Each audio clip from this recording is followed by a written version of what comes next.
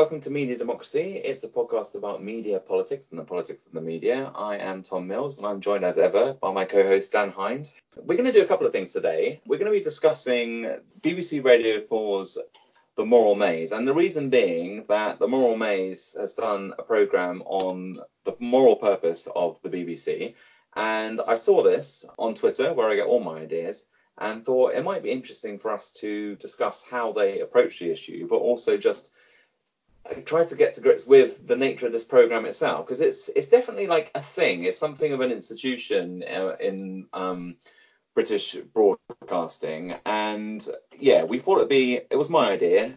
Dan agreed to it, so here we are. And I apologise for subjecting him, I think, to having to listen to what is probably not your favourite audio experience, but there you go. It did us lots of good. We'll get on to that, but before we come to our hot takes on that recent programme, we wanted to just spend a little bit of time talking about the Labour leadership election. So we're recording on Monday, the 24th of February. Ballots have gone out. It's been a long process. We know who the candidates are, and we thought it might be useful for us to spend a little bit of time talking about their policy positions on the media in particular, and also reflecting on the choice that members have. I mean, I think many listeners will be members of the Labour Party, and it might be useful for us to sort of broach some of those issues and think about where the agenda which we've sort of talked around and developed on the podcast might fit into how people are making decisions on the Labour leadership election. We spoke about this, I think, already on the podcast, but there was an interesting. Have we spoke about Rebecca Long-Bailey's proposals on the BBC in the previous episode? I think we did, didn't we? Yeah, we did. We spoke about it in the introduction, I think, to the second half of our interview. Yeah, that's right. That would have been the last episode. So we've covered that, and that I think was a very interesting set of proposals that don't seem to have been received much pickup, but I think was very positive. The other interesting sort of development was that Lisa Nandy has made a series of broadly similar sort of proposals around the BBC, around the need to open up its governance to licence fee payers, about some of the problems around the BBC, which I have to say I thought was quite an interesting development. What did you make of it, Dan? It was an article at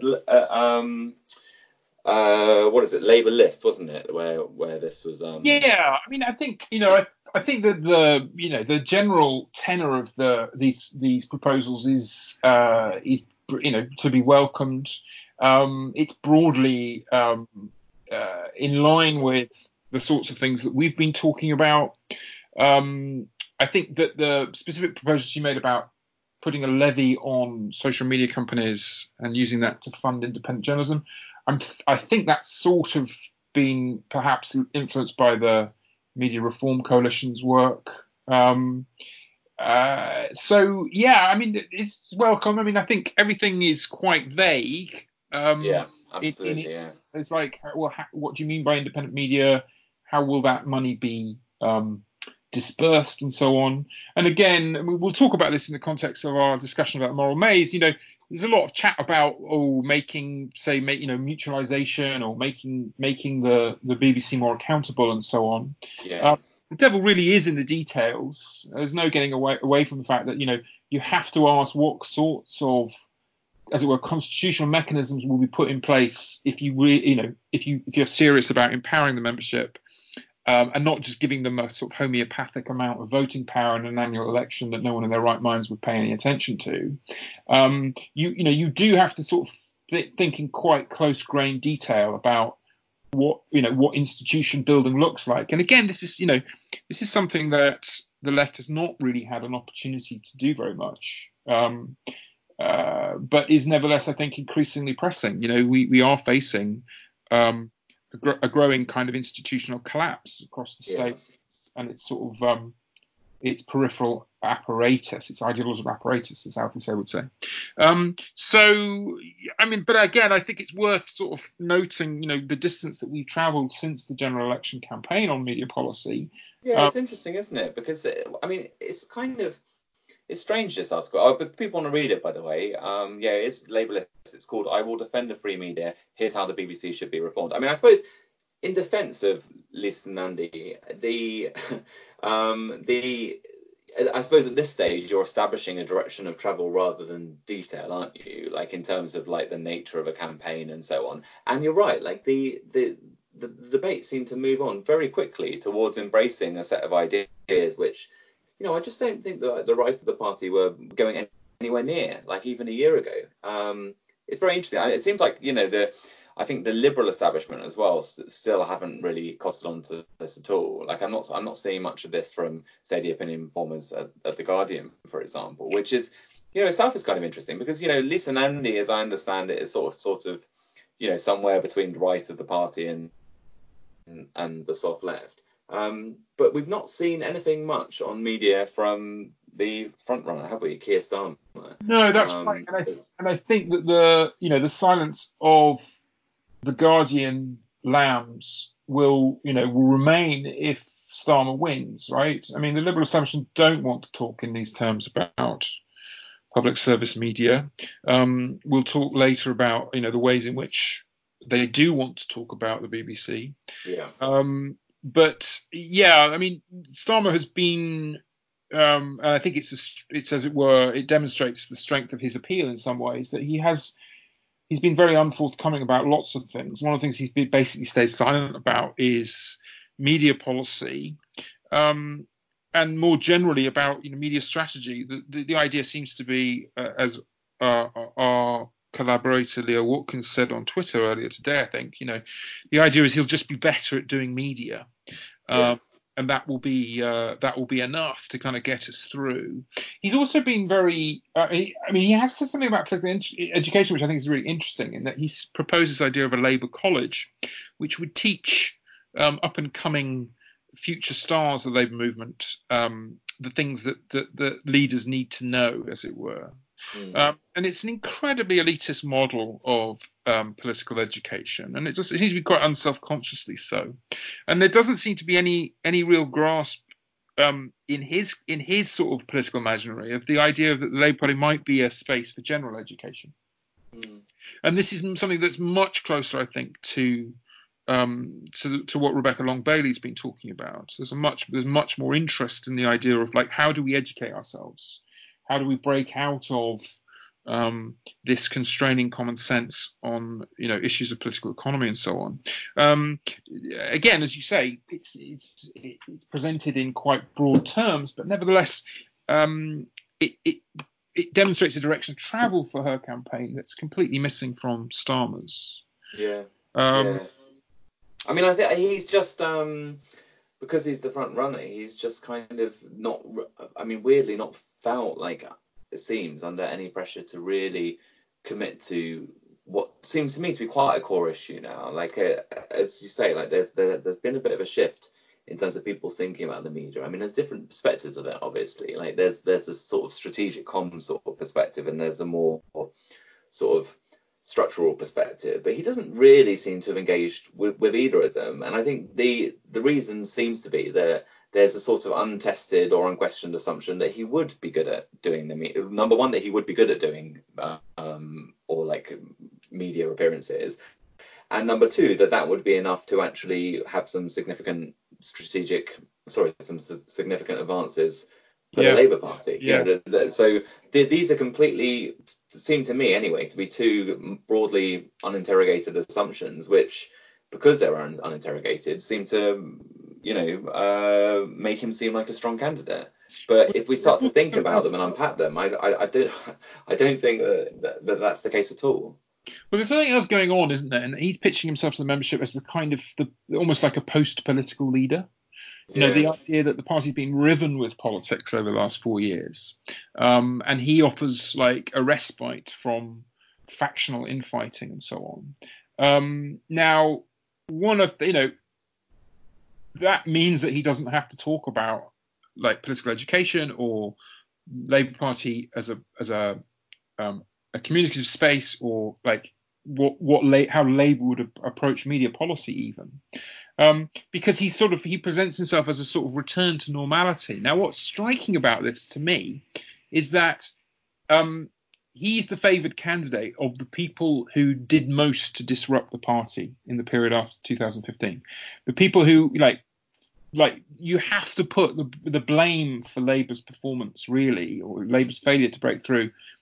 If you're going to put it anywhere, you have to put it at the feet of the right of the party, which refused to compromise, refused to accept that the membership wanted a left leadership, they wanted a left programme, and did everything in their power to disrupt that project. And they are now going to be rewarded by the membership with the leader of, or the leader candidate of their choice. And I think this is a reflection of a lack of political understanding and education in the Labour Party. Like most Labour members don't seem to understand the Labour Party. Still, they have no real conception of it as a space for ideological struggle. No understanding of a space that like has contending traditions, contending interests within it, and no understanding of which interests Starmer will favour as a matter of necessity.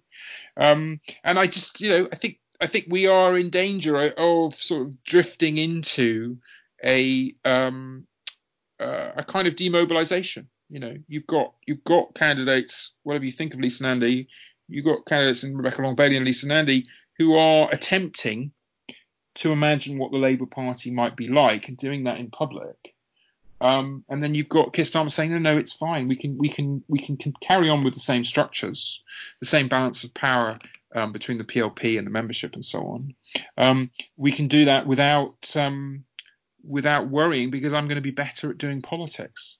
Yeah, and also that he's going to be a unity candidate. I mean, that's the other sort of key theme which emerges, and this is in the context of some very hostile noises coming from the right of the party against Rebecca Long-Bailey.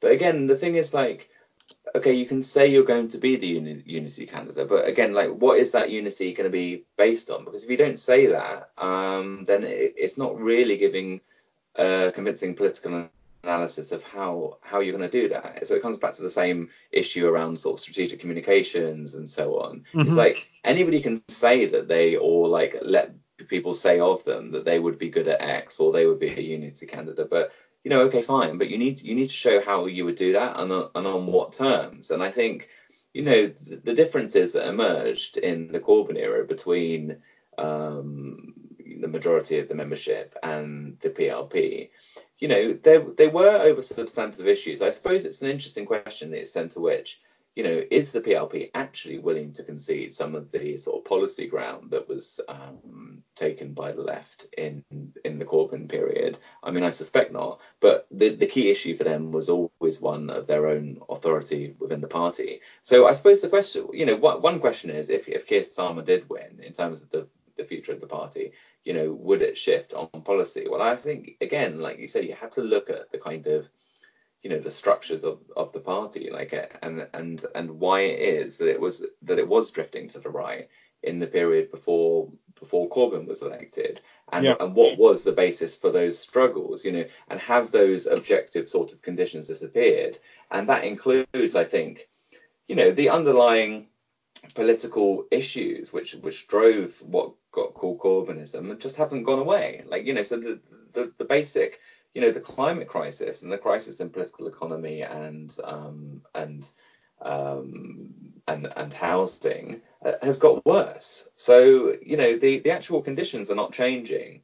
And in terms of political education, I mean, I agree. I think it's very strange for Starmer, like, this idea of a college, because the party already has political education officers. Like, what you'd want to do if you wanted to make the Labour Party an educational space would be to either reform or create more resources towards that element of the party. Because the fact of the matter is that a lot of that stuff, which I think people have been arguing for on the left and within Corbynism, like away from the sort of, I suppose, like parliamentarianism within Corbynism, was about trying to build up a presence within these particular, around the country, and try and build up a sort of more responsive grassroots-based party that would be able to address the decline in social democratic, social centre-left parties we see all around the world. Yeah. And To me, that's the big question. Like, are these sort of the issues which Corbyn was a response to going away? Well, no, then we know that they're not, and we know Yeah. what the fate of centrist parties is in the contemporary period. Yeah. The only exception we've seen from that is 2017, because basically, in electoral terms, Corbyn left the Labour Party back where it. I mean, for all of this talk of like 1935 and all of that, Yeah. basically, in terms of the trajectory, he just left the Labour Party electorally back where he found it, on the same trajectory. Yeah. The only bump was in 2017. Yeah. And Nandi, I mean, in her own way, is at least she's talking about change in the party. I mean, I don't think the direction of travel she's going to stake out for there is anything like I would advocate. But what concerns me about Keir Starmer and why I won't be voting for him is that I'm just not convinced that there's anything there in terms of a vision to actually address some of these key problems, apart from it seems like trying to develop sort of in aesthetic terms a kind of appealing program from the context of people who are just exhausted by like the last 3 years and a very crushing defeat. Yeah, I think by posing as a kind of post-factional figure, an end to strife, I think he makes himself very appealing. But as you say, the the reason why was Labour Party pushed right on so many fronts? Well, it was pushed right because it had no effective means to counter right-wing propaganda, and that has been the case, really, for all my adult life. The Labour Party has been trying to make its political path in ideological circumstances not of its own making. And until we grasp the nettle of that, and until we accept the need to build communicative resources to the point where we can actually reject, quasi-fascist narratives around immigration, and completely kind of fantastical ideas around political economy, until we can sort of deconstruct or degrade these ideas in public debate amongst key demographics, we're gonna keep being forced to the right. There's no other way. I mean, frankly, it's not even clear to me that Blair would be possible now. The idea that an exhausted Labour base could be corralled into voting for a Blair figure who would also attract sort of middle class southeastern voters. I'm not even sure that that's the sort of strategic genius that it was, that it seemed to be in '97, right? I mean, we've like Labour no longer functions as a sort of major party in most of Scotland, right? It has one MP at the moment. Yeah. It's lost a big chunk of its traditional support in the North and the Midlands, right? And it's not obvious to me that when they leave the Conservatives, they're necessarily going to go back to the Labour Party, to the extent that people shifted from Labour to Conservative, which I think can be overstated. But Labour's just not hegemonic in a lot of areas in the way that it was. So, frankly, if we can't develop a program that appeals to huge numbers of people throughout the country, inside and outside of the quote traditional heartlands, which will have to have an insurgent quality, right? It will have to kind of be based on a new account of reality, a more plausible account of reality. We can't do that. We're just not going to win. Yeah. And when we lose with a quote more plausible leader on a vaguely left program, then I think that we will be pushed further to the right. All the kind of pressure on Starmer is going to be towards dropping elements of the 2017 manifesto, let alone 2019. And you can see without a transformed media space how that's the logic of his position. Yeah. Anyway, so go and vote for Rebecca Long-Bailey. Frankly, she said more interesting things about the media. She said more interesting things about party reform. If you think that we need a telegenic leader and that will be enough, then we're wasting our time here. Let's talk about the Moral Maze. A couple of weeks ago, the Moral Maze managed to shoehorn the moral purpose of the BBC into its format. And I think the first thing to do is talk a bit about the panel. So there are 4 regular panelists along with the presenter, and we've got it's quite an interesting composition because I think it tells us quite a lot about what we make of what the BBC makes of as it were the moral spectrum. So we've got Giles Fraser. Giles Fraser is he's an Anglican vicar. And he's kind of a staple, I think, of BBC coverage. He's a sort of Anglican chancellor. He sort of talks a communitarian talk. He talks about togetherness a lot. He talks about the need. I think he's sort of formally on the left, though, isn't he? He's one of these people who sort of started out on the sort of I wouldn't say quite the radical left, but like quite solidly on the left, and then has drifted sort of into communitarianism and then into conservatism. I think my recollection is he was somewhat sort of caught up in a bit of a flurry of publicity because he was adjacent to the St Paul's occupations. Yes, that's right. Yeah, I think that's how he sort of became a name to conjure with, and made broadly sympathetic noises about them, and ran into a bit of static with Bishop of London. There's a whole other conversation to be had about ecclesiastical politics in Britain because we're such an advanced nation, Tom. So he sort of bangs the communitarian drama. You'd struggle to call him a leftist nowadays.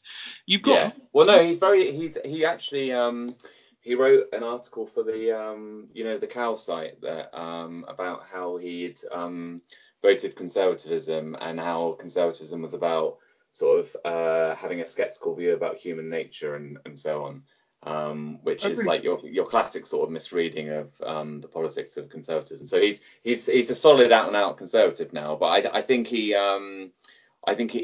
sort of has this kind of broadly sort of maybe he doesn't have a background on the left actually, but I think that was sort of how he was positioning himself, sort of left communitarian at one stage, I suppose. I think people read into him a more radical point of view than he perhaps had. You've also got Matthew Taylor. Matthew Taylor now runs the RSA, the Royal Society for the Arts. He was a head of the Downing Street Policy Unit, I think, under Blair. So I think somewhat towards the end of Blair's premiership, he was involved in policy making for Downing Street.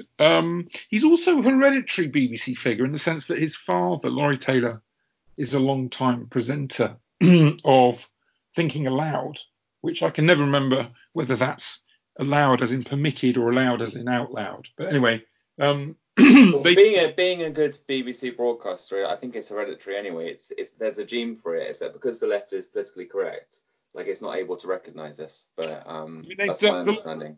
There are a lot of scientific surveys about the distribution of the BBC gene in the population.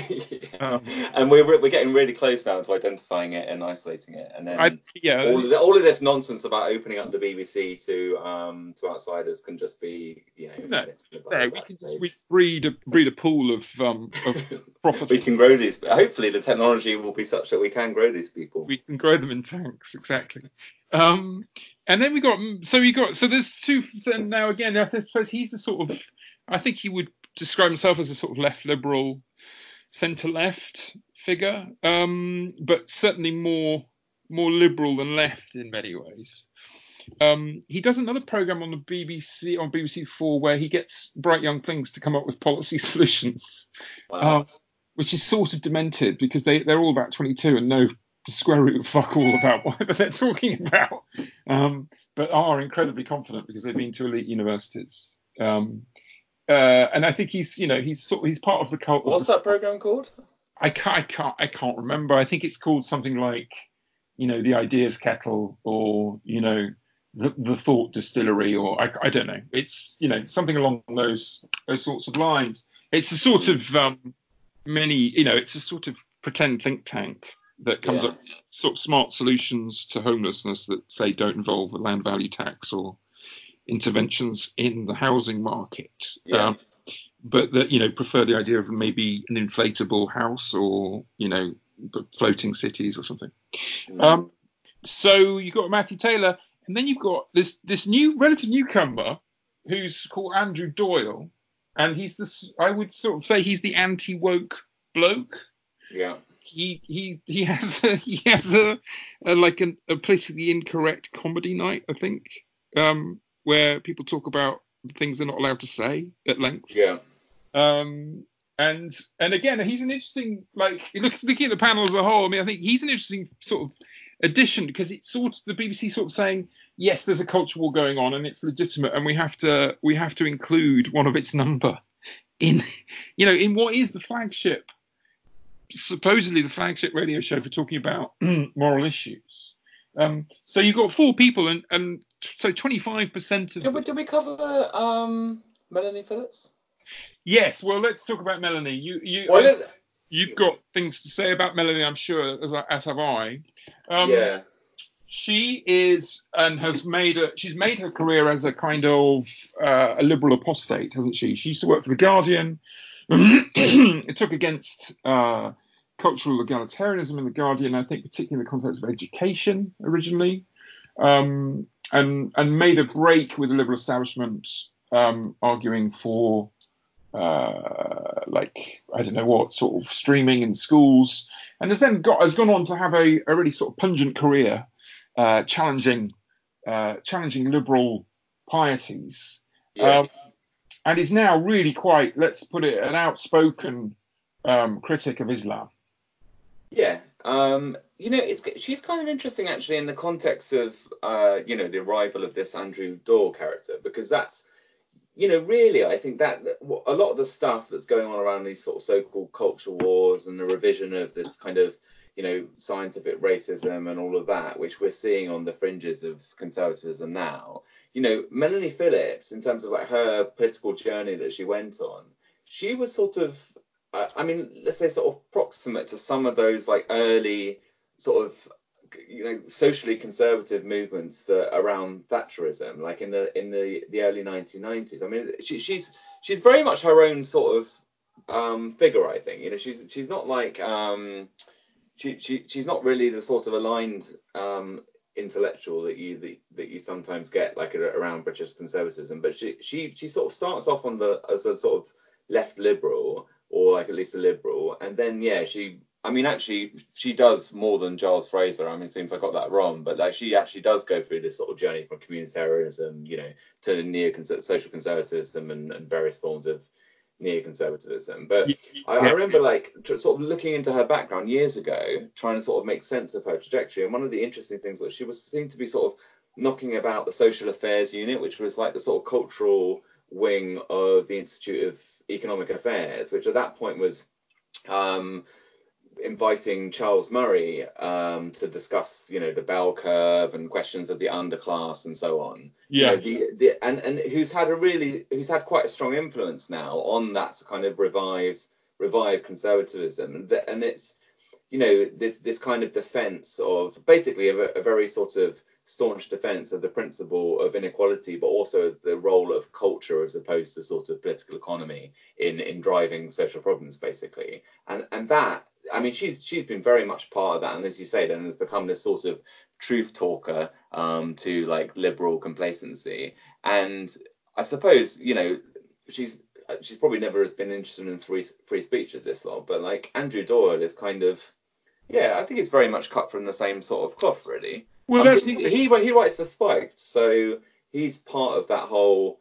We should talk about this a little bit more when we get into this, about like how they see politics on the moral maze. But like a big part of that, because it wasn't Claire Fox. Has she been on this panel at one stage? Yeah, she was a regular. Is she not doing it anymore? Do you know?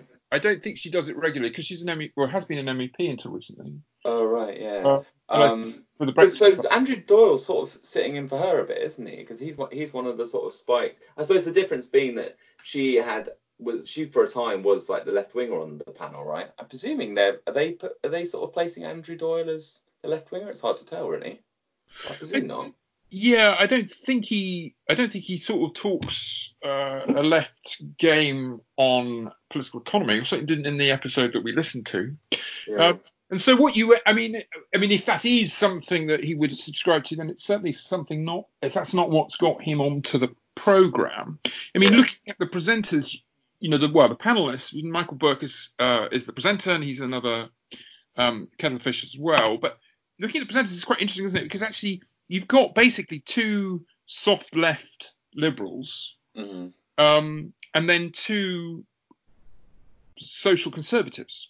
And Yeah. that actually seems to be the cleavage that it's organised around. Yeah.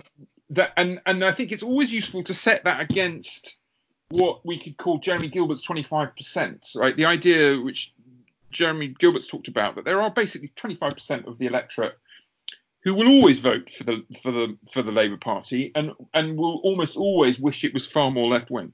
Yeah.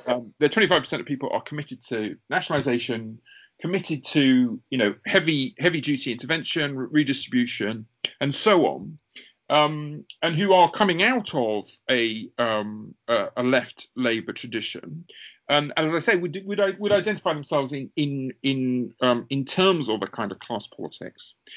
That 25% of the electorate simply never features as a Yeah. kind of legitimate interlocutor in what the BBC presents as, a balanced Habermasian public sphere where different views can contend. And I think that this is, it's a really important omission because, of course, it means that by excluding it, by denying the existence of this major strand in the public and major strand, if you like, in intellectual life, it denies that strand any opportunity to reach out into the broader population and actually improve its ideas through debate, right? Mm. I mean, the one of the key things, I think, one of the key features of the left in my lifetime is that up until the arrival of Corbyn in 2015, there was this kind of incredible paralysis, right? This complete lack of energy and excitement around left-wing ideas, and really no kind of modernising project that got any traction in the wider public. And I think the BBC played a really important sort of retarding role in denying the left any opportunity to sort of to function in this supposedly capacious and perhaps too left-wing public sphere. But as I say, that voice simply does not exist. Yeah, I mean, I think in this case, I mean, we need to get on to talk about like the witnesses, and maybe we should say a little bit about how the format of this show works for people who haven't ever subjected themselves to it. But you can see exactly the same pattern in the witnesses. I mean, that's what's so extraordinary. Like you've got in both cases, like you've got four panelists and then you've got four witnesses. As you say, there just isn't there's no left perspective among them. It's kind of extraordinary. Yeah. I mean, I think it's interesting actually because like. When you're saying about like left opinions like being developed or strengthened in the process of debate and communication and so on, I mean you could argue as well that actually liberalism and conservatism becomes less sort of vibrant and responsive simply because of this fact, because it made me think of Corey Robin's like idea that like conservatism in victory just loses any sort of like vibrancy. And I think it's true of liberalism. When you think of like where the great sort of contributions from the liberal sort of left tradition, a lot of that has been like grappling with and in dialogue with Marxism and the radical left, hasn't it? And when you see just liberals and conservatives in this sort of these kinds of debates, and I suppose this is also a mainstay of like the style of the American media, isn't it? I mean, this is absolutely classic in terms of where they see the political spectrum lying.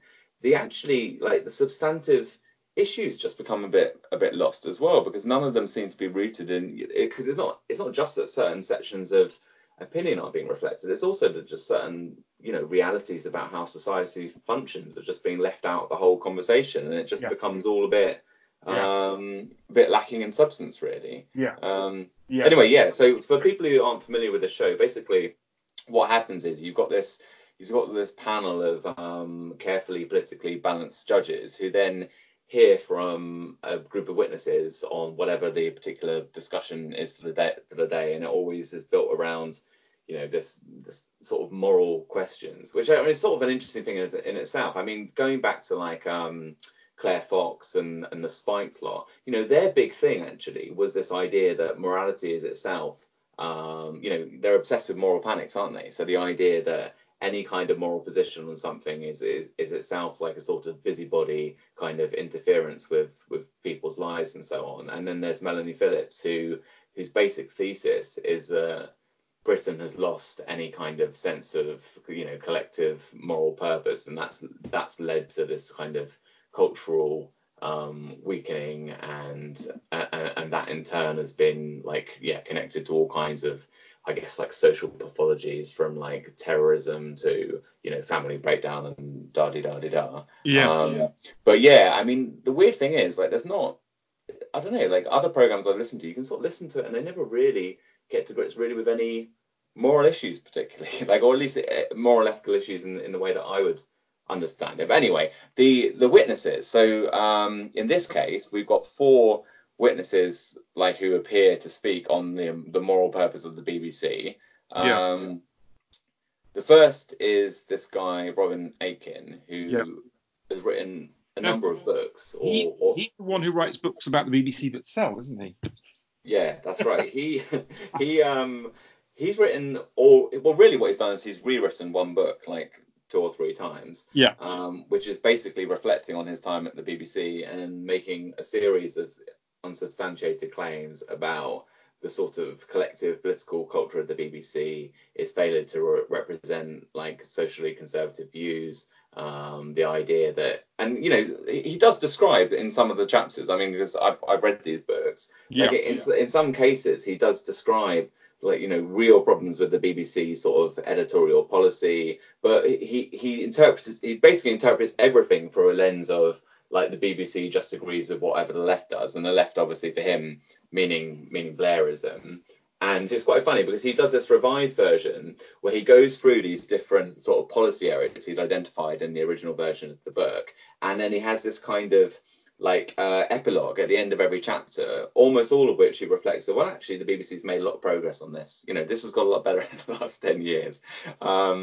And like he has a completely wild interpretation of the BBC on Iraq as well, but because this obviously confuses him, because like his would-be left government led by Tony Blair is the one that's pushing towards war, so he ends up sort of tying himself up in knots, because of course he can't make sense of like the BBC as being like an essentially statist organization that's orientated towards power. It's a politically correct organization that's orientated towards the liberal left, so he just he's all over the place. So anyway, there's him. So he's the BBC, the guy who, ex-BBC person who claims that everyone's sort of liberal left on the BBC.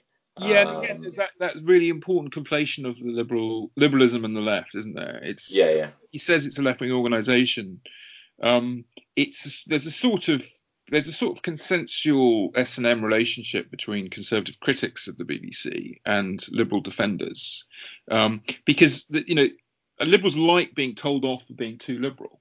They actually, they can't get off on it. Maybe we are too open to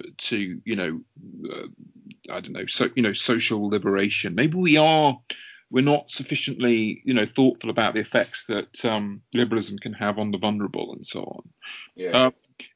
But he arrives and he says that the BBC is too socially conservative. I mean, you're the sort of the empirical expert on the BBC. I mean, I would imagine there's quite a lot of evidence for the BBC favouring social liberalism over social conservatism, or is that itself wrong? Yeah, I mean, I don't know. That actually, funnily enough, there's not a huge amount of work that looks into the sort of. I mean, I guess it's pretty hard to measure, isn't it? In a way, it is hard to measure. But the one that springs to mind though is the big study that Cardiff did in 2012, and I think it was 2011 and 2015. So they did 2 studies, and they looked at coverage of the EU, coverage of immigration, and coverage of religious issues. So that's the major study that's looked into this. And they found it to be like relatively balanced between different factions of the political elite, with a slight leaning towards anti-immigrant, anti-EU views. So like they didn't find a strong bias towards like conservatives' opinions, but a slight bias in so much as there was anything. So that's in so much as there's much good evidence measuring this stuff. Yeah, he's basically wrong. But then of course what they started doing is shifting the goalposts again. So they said, oh, and Brexit I think has shifted this debate a bit. How often do you see people who actually support Brexit on the BBC?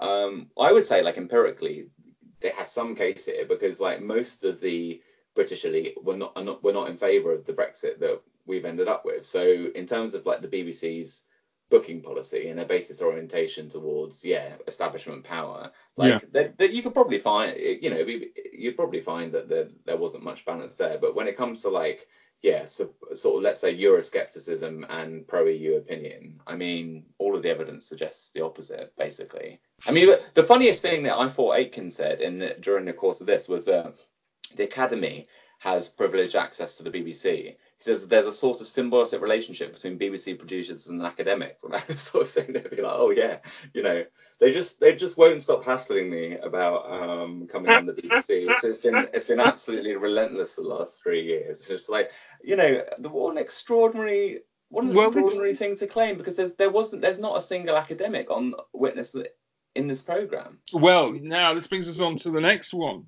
The next witness is Professor Philip Booth.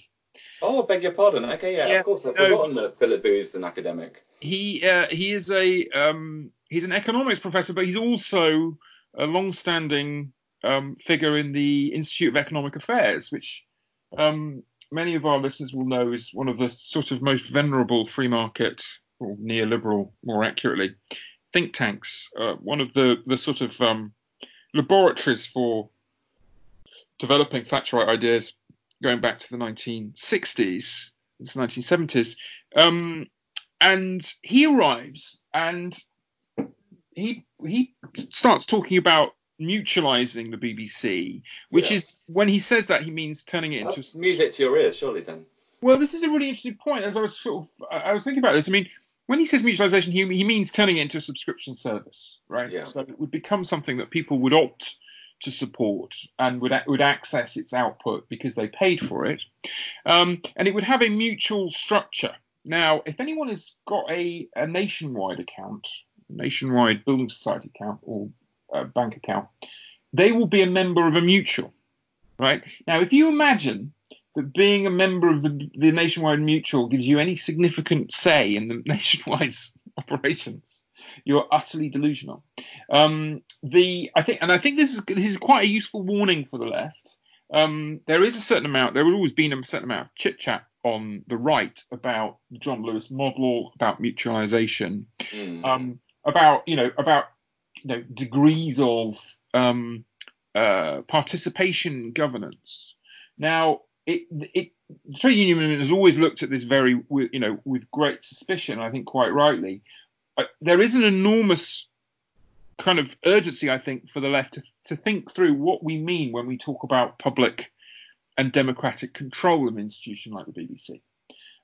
Because I think you and I would want to defend the principle of universality. We'd want to defend the notion that there is some potential, if you like, in the idealized vision of the BBC as a space for democratic debate, but that it needs to be, as it were, saturated with opportunities for people to engage meaningfully, to have some degree of voice in the national conversation. And there are important questions about how you make good on that notion of communicative equality. But certainly the idea of turning it into a subscription-only service with a mutual structure is absolutely not the way to go. But it's interesting, isn't it, that his proposal is the one that is permitted airtime, right? Now, in recent weeks, one of the contenders for the Labour leadership, Rebecca Long-Bailey, has made proposals to make the BBC more effectively public as an institution, more accountable to its viewers and listeners and so on. And yet it's the IEA, the Thatcherite think tank that is given a platform to talk about its proposals for the BBC. Yeah, and is it the only contributor really who actually has some sort of idea about how the BBC might be transformed? I mean, Right. Really Robin wants Aiken to change its agenda, isn't he? Right. Yeah. Aiken wants it to behave slightly differently.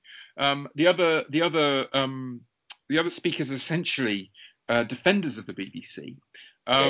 But he is offering a transformative proposal for the BBC, which comes directly out of a free market ideology, which is opposed to the idea of a publicly sustained communicative space.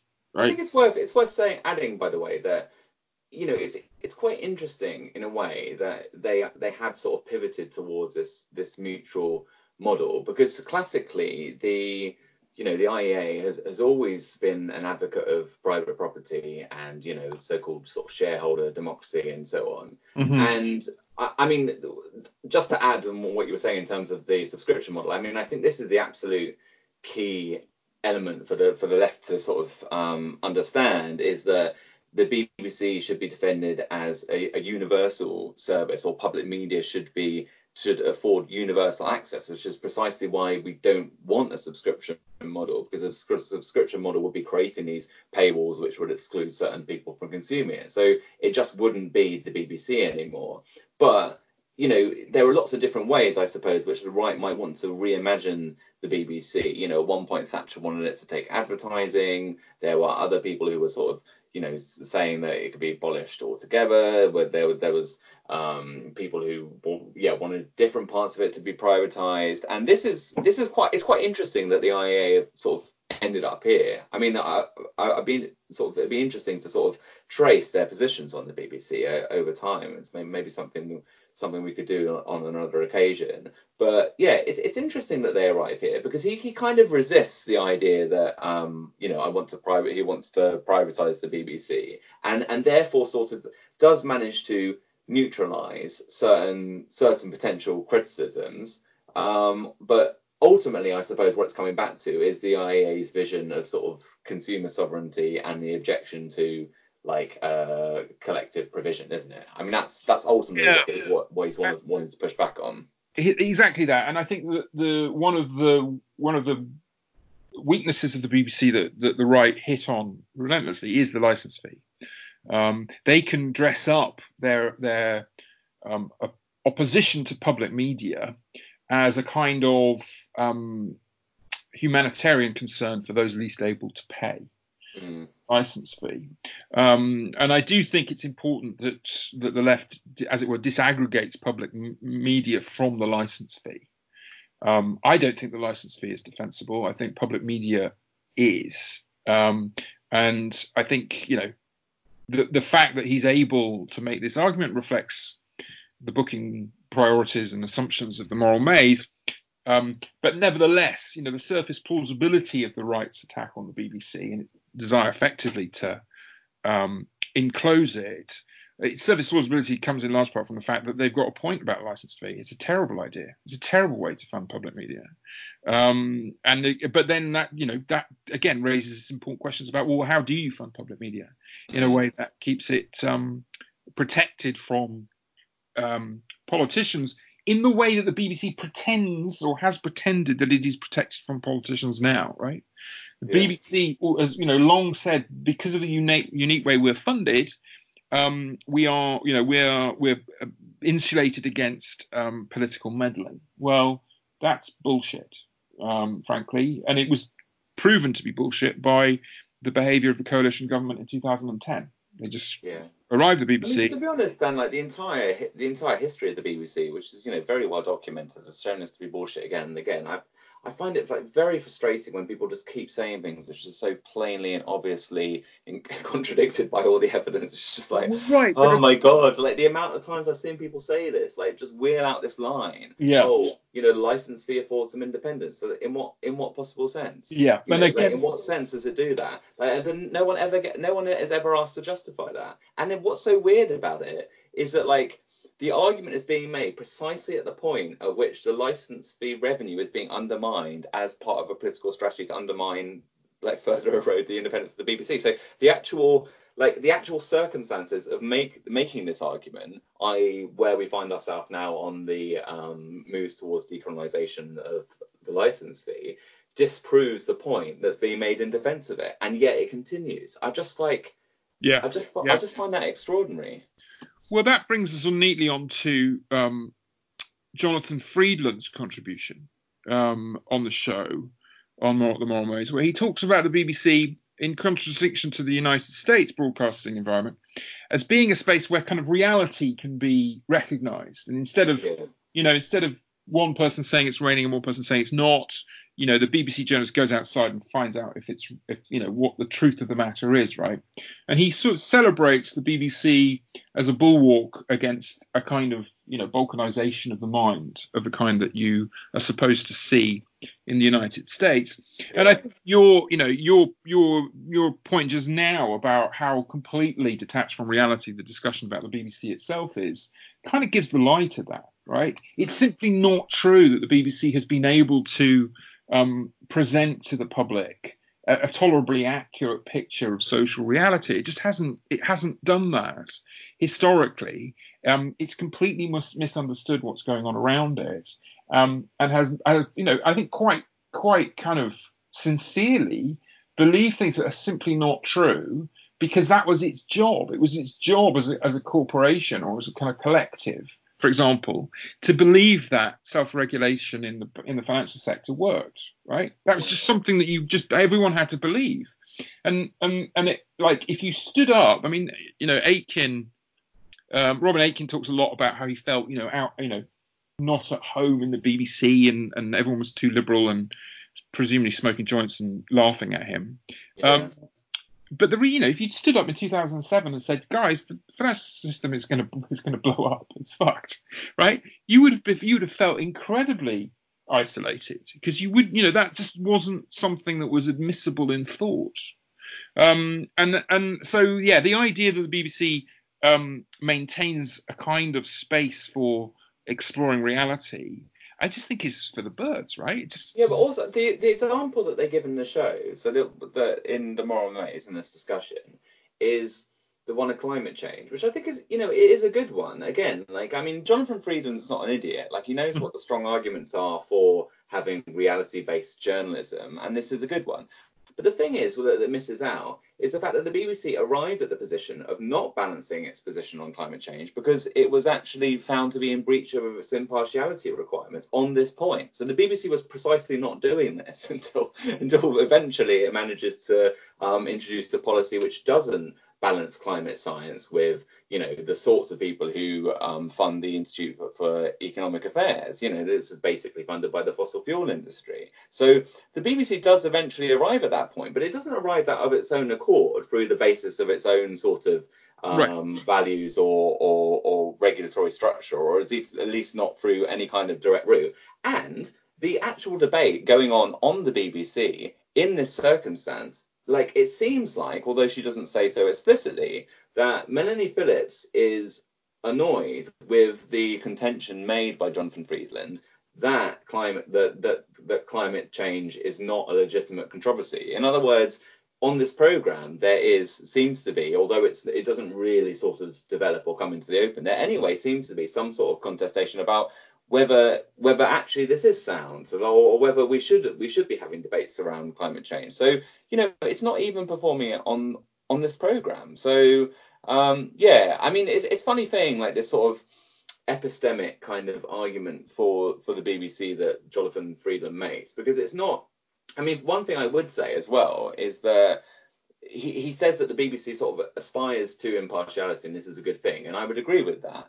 But like, the whole of the British broadcast media is regulated by the same basic requirements around accuracy and impartiality. So this isn't actually something that's unique to the BBC. I think there are important things that are unique to the BBC, but this is actually shared by all broadcasters, and the reason is it's part of the regulatory requirements for anyone who has a broadcasting license, which is underscored by public regulation. So the idea that this in particular is unique to the BBC, I don't think any way stands up. But it's a sort of interesting argument that he makes insofar, but it's basically just a contemporary version of the classic argument that always gets made about the BBC, which is that this is a kind of cultural bulwark against the sort of a slide into, like, the nightmare that is American political culture. So this has been the argument's been made for decades around the BBC. It's the new version of it, which is basically sort of adapted various liberal responses to Trump, isn't it? So he says that there's no agreed upon possibility of a body of facts. I mean, this is just an argument that's been developed around post-truth and fake news and all this stuff that everyone's got very excited about in responding to the rise of right-wing nationalism. But it's basically just a sort of to my mind anyway, it's just a new version of that basic argument about the BBC and why that's preferable to the American model. And again, I think there are good arguments you can make for that, but the idea, as you say, that the BBC itself is regularly functions on the basis of agreed facts, I mean, it just doesn't stand up to scrutiny. And in a way, this comes back to this question like we talked about earlier about the BBC's relation with academia, and it's not just that I was thinking, God, like they never invite me on. It's also that they just don't draw on academic work very much at all in their routine reporting. If you look at source appearances and content studies, academics very rarely feature. And the institution of science and the academy is precisely the institution which is supposed to do what Jonathan Freedman thinks the BBC is doing, like, developing an agreed possibility of a body of facts. That is what science and academia are supposed to do. So if there was an argument for the BBC, it should be that it should reorientate itself away from the political elites, away from this bizarre political spectrum that we see sort of paraded on the moral maze, and towards more serious forms of expertise. And I think that would be a strong liberal argument for the BBC, but we don't even get that here.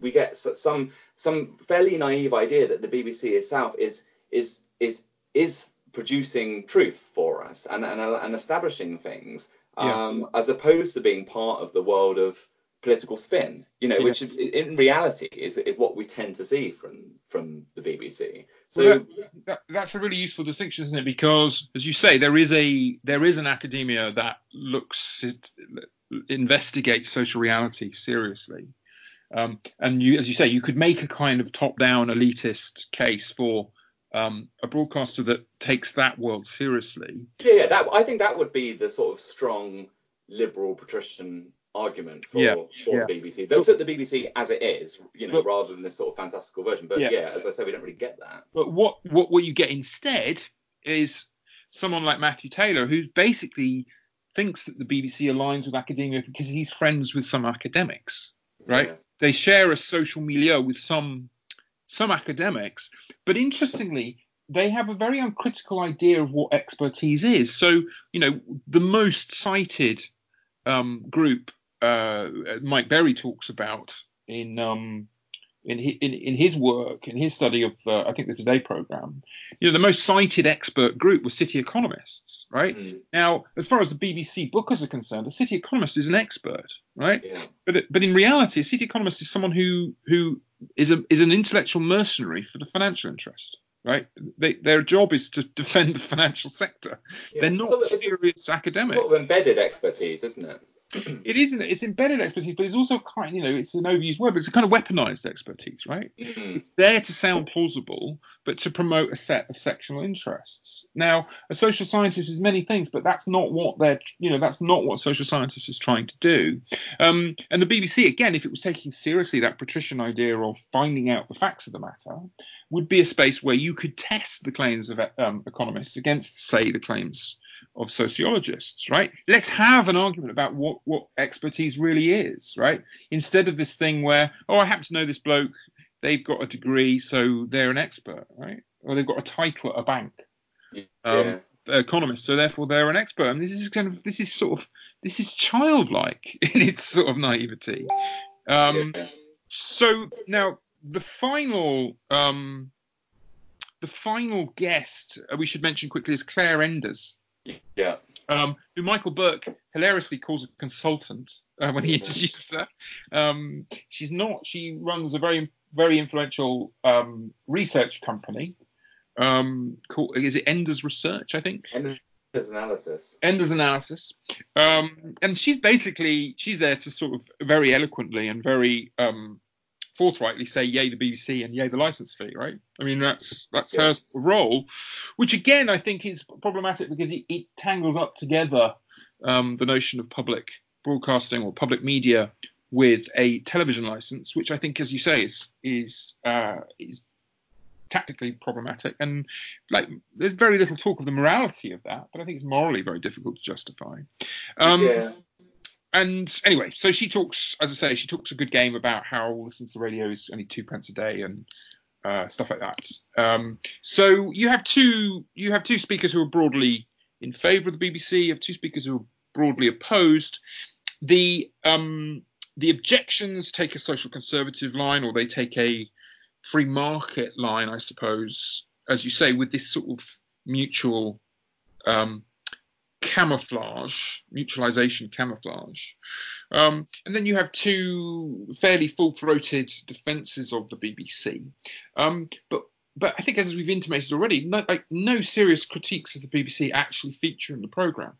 Yeah, it's very strange. I think what is the morality of a public broadcaster that misleads the population about the invasion of Iraq in 2003, right? I mean, what is the morality of that? Like, what moral issues does it raise that we were so completely lied to in the period running up to March 2003? Like, what are the moral implications of the BBC hiring and retaining Jimmy Savile for over a period of decades? Like, what is the morality of what was going on in the production of Top of the Pops and other children's or youth-oriented programming, right? There are really important moral questions about unaccountable power at the BBC, but none of them really appeared.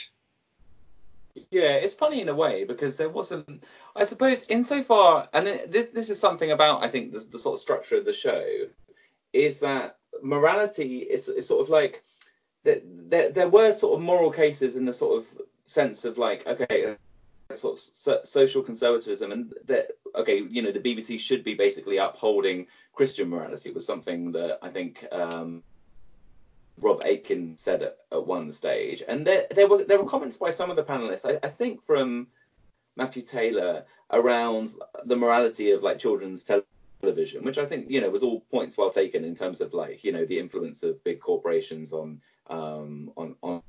kids, which I think was a sound moral case. But apart from that, there wasn't a huge amount of debate around morality. I mean, I suppose the interesting way they might have done this is sort of think a little bit about the original moral purpose of the BBC, and this would be the more sort of orthodox way of approaching this, is you say that, okay, Reef had this sort of moral vision of what broadcasting should be, i.e. like, bringing the best of culture and, all those sorts of patrician class inflected ideas about, and he was a very sound moralist, and they sort of start the show on that note. Yeah. But then they don't really go into that anymore. So like, I think that's a sort of strange, because like the way I would expect a sort of fairly mainstream program about the moral purpose of the BBC would be to do that, and then say, okay, well, what would the moral purpose, what would a contemporary moral purpose of the BBC be?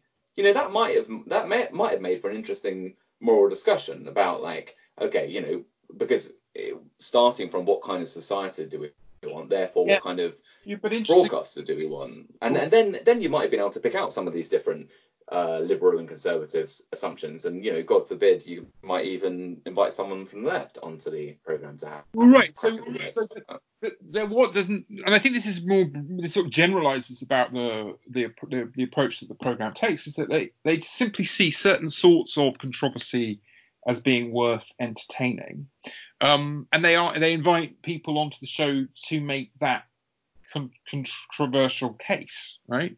I mean, full disclosure, I mean, I think a while ago I was asked to appear on it, and I said, well, can I do it on the phone? And they said, no, you have to go to Canterbury and we'll pay you £70. I thought, you know what, I don't have much self-respect, I think you mentioned that. I think you mentioned that on the last podcast with Oh, Julia, actually. it's not Or like I can't remember if that got into the final cut or not, or maybe it was when we were but discussing anyway, so before. But but I suppose the point I'm making is that there are certain sorts of controversy they're willing to entertain, but they do so with this sort of fixed bench of interlocutors on the, as it were, the home team, and nothing really is resolved, nothing really is advanced. As you say, there's no attempt to think through, well, the BBC used to have a moral purpose. BBC's in controversy at the moment. What is its moral purpose now? Instead of which they're like, oh, well, the IEA are somebody we have to take notice of because they've got lots of rich backers. Claire Enders we have to take note of because she's a big deal in media analysis or media research. Jonathan Friedland's on The Guardian, so obviously have him. Robert Aitken, he tells us off for being too liberal, and it's like it's completely arbitrary. And there's no sort of unifying structure for the questions or for the way that the program proceeds. I mean, like, how do you reconcile conversations about social conservatism with the question of mutualization or like a shared terrain of fact, right? You need, like, these are all completely sort of incommensurable debates, aren't they? yeah, that's true. Actually, none of the perspectives really speak to each other at all, do they? Like, No, they're all coming from it's fairly in sort of incommensurable yeah, visions as they to have what the idea that they're things that we have to take seriously, and we have to ask, like, it's really important questions, like, well, why isn't there any attempt to engage with the left on this issue, right? Because, as I say, it's like we've literally just had one of the contenders for the leader of the Labour Party make some proposals about changing the structure of the BBC, which are informed by a kind of moral vision of public broadcasting, right? So, yeah. like, I'm not saying they should just accept that without question, but that surely should be part of any sort of coherent attempt to understand its moral purpose. Yeah, I mean, it's not like they shouldn't be aware of these points, because well, number one, like we had Rebecca Long Bailey's statement, which was it was reported in the Times, so it's not like it wasn't on the BBC's radar. And then we also had the McTaggart lecture, which Jeremy Corbyn gave as well, which outlined a similar sort of agenda. But then we also had like an article by Lisa Nandy, which was also in a different sort of way, offering a similar set of ideas. So, it's not like it would be very, it's not that difficult to try and like get a sense that there may be perspectives out there that don't fall within this kind of debate. Yeah. And I mean, I don't know how much this is, because it's hard to sort of say to what extent this is a problem with the Moral Maze as a program or the wider sort of political culture. I mean, I sort of tend to think that like the Moral Maze is something of an outlier even at the BBC for sort of how basically conservative it is in its orientation. Like, it's not, because having said that, they're balancing sort of liberal and conservative contributions. I mean, there's no doubt that the whole thrust of the program is like broadly leaning towards conservatism, and like it's, I don't know. Do you think this is the Moral Maze is completely symptomatic of the BBC, or do you think I tend to think that it's kind of the weaknesses you identified, which we can see sort of across a lot of different BBC programming, is just even more explicit in the Moral Maze than other programs, but maybe not. Maybe it's just the sort of start of the program and the presence of Melanie Phillips that makes it seem particularly. Yeah, I think it might be to do with that, because she is. I think it's fair to say she is quite an extreme figure in many ways. There was a funny bit in the show where Claire Enders referred to Melanie Phillips as being part of the Westminster bubble, or Westminster Village. That was quite a good hit, wasn't it? It was it was quite funny. Like, she didn't really come back with it. She was obviously quite taken aback by it, because she sort of tried to murmur something about it being like flattering or something, she's not normally accused of being part of the Westminster bubble, but of course she absolutely is. She's that's it, isn't it? In that sort of stylized drama of liberals and conservatives that the BBC stages. I mean, she is quite. I mean, she has been read with great enthusiasm by some quite shady characters, right? I mean, that's not. I don't want to sort of I don't want to libel anyone or make accusations, but I mean, like, she said some pretty off the fucking chain things. Yeah. I mean, I think, like, her record, particularly on Islam, is pretty clear, and it's just a matter of public record, really. She she is a hard right. She is a hard right intellectual, like that. I think that that objectively is the function that she performs, and she's moved ever further to the right. In the last 10 years. I mean, and even 10 years ago, she was very much like towards the fringes of conservatism. But again, it's interesting, isn't it? Because she's a hard right figure, but primarily in, as you say, in the sort of social affairs unit, social sphere, rather than in the realm of political economy. Yeah.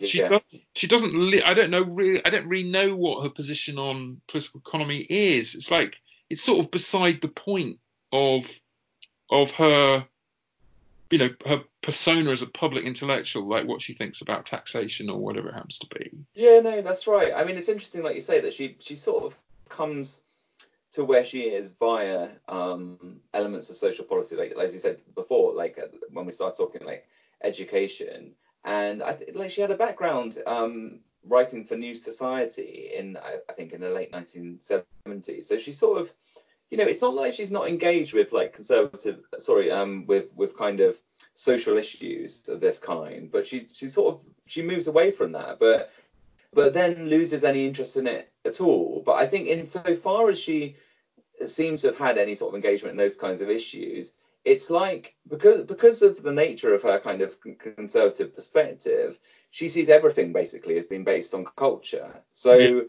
instead of thinking about, if you approach a social problem, it's immediately you remove any kind of economic context from it, and then start to think about questions of how culture drives it. And you can see that in the sort of agenda that Ian Duncan Smith was developing at that Centre for Social Justice. It was the classic sort of approach that they took, and that was growing out of that sort of wing of conservatism with which I think Melanie Phillips was sort of loosely associated. But the whole vision that's developed by that wing of conservatism is based on a very conscious rejection of the idea that that social structure can give rise to particular kind of problems.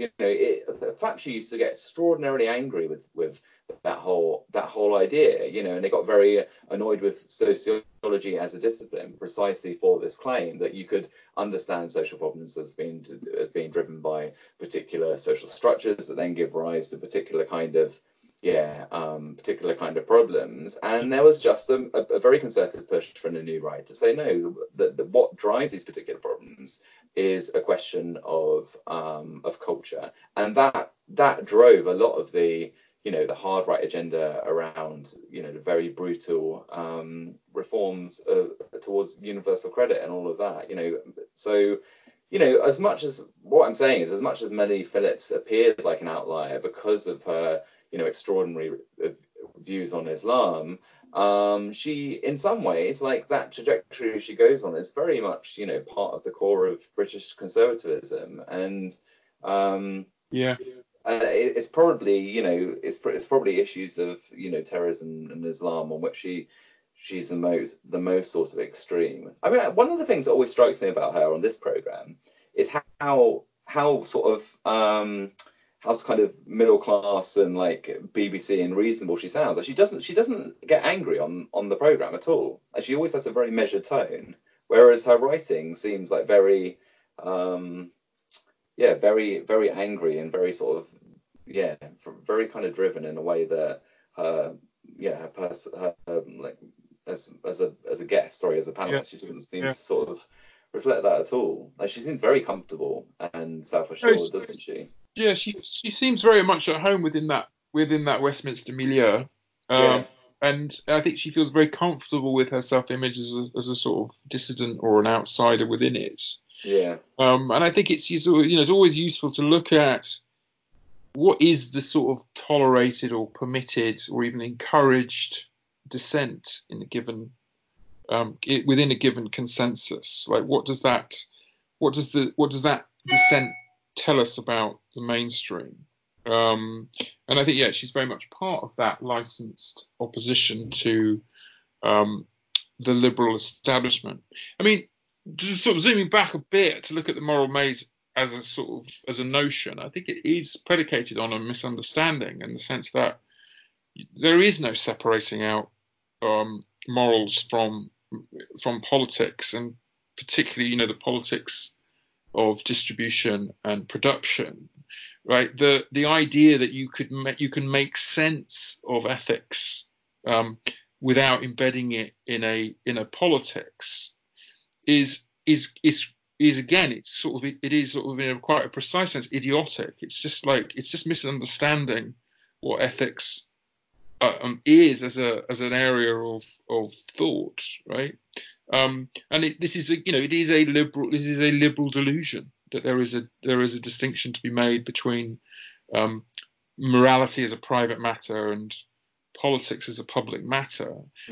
Private individuals are created through the impact of public policy on them and through the individual's response to public policy. We are created by our circumstances as we try and create our circumstances, and the idea you can sort of separate them out into this supposedly sort of separate realm of moral debate just leads to a kind of weakly incoherence. And that, again, like the idea that you can have a moral discussion that literally excludes certainly a quarter of the existing population, but I would argue excludes like the possibility of human emancipation in its structure. It's a profoundly immoral project, Tom. I agree with that. Let's get the moral maze on the moral maze. Yeah. The moral purpose of the moral maze. Take a look at yourselves. Let's finally have that. Make them talk to each other forever. But anyway, that's the moral maze. Yeah. So if people are actually interested in listening to the program we've been discussing, you can find it on BBC Sounds, and I think like a whole back catalogue. So if you take to it, there's a real like gem of an archive for you to work your way through. I don't know. I'm glad we've done the moral maze. I'm not sure that I'm in any huge rush to revisit it. I've tended to avoid it. Well, the trouble with the moral maze, Tom, is that once you go in, it's very hard to get out. Oh God.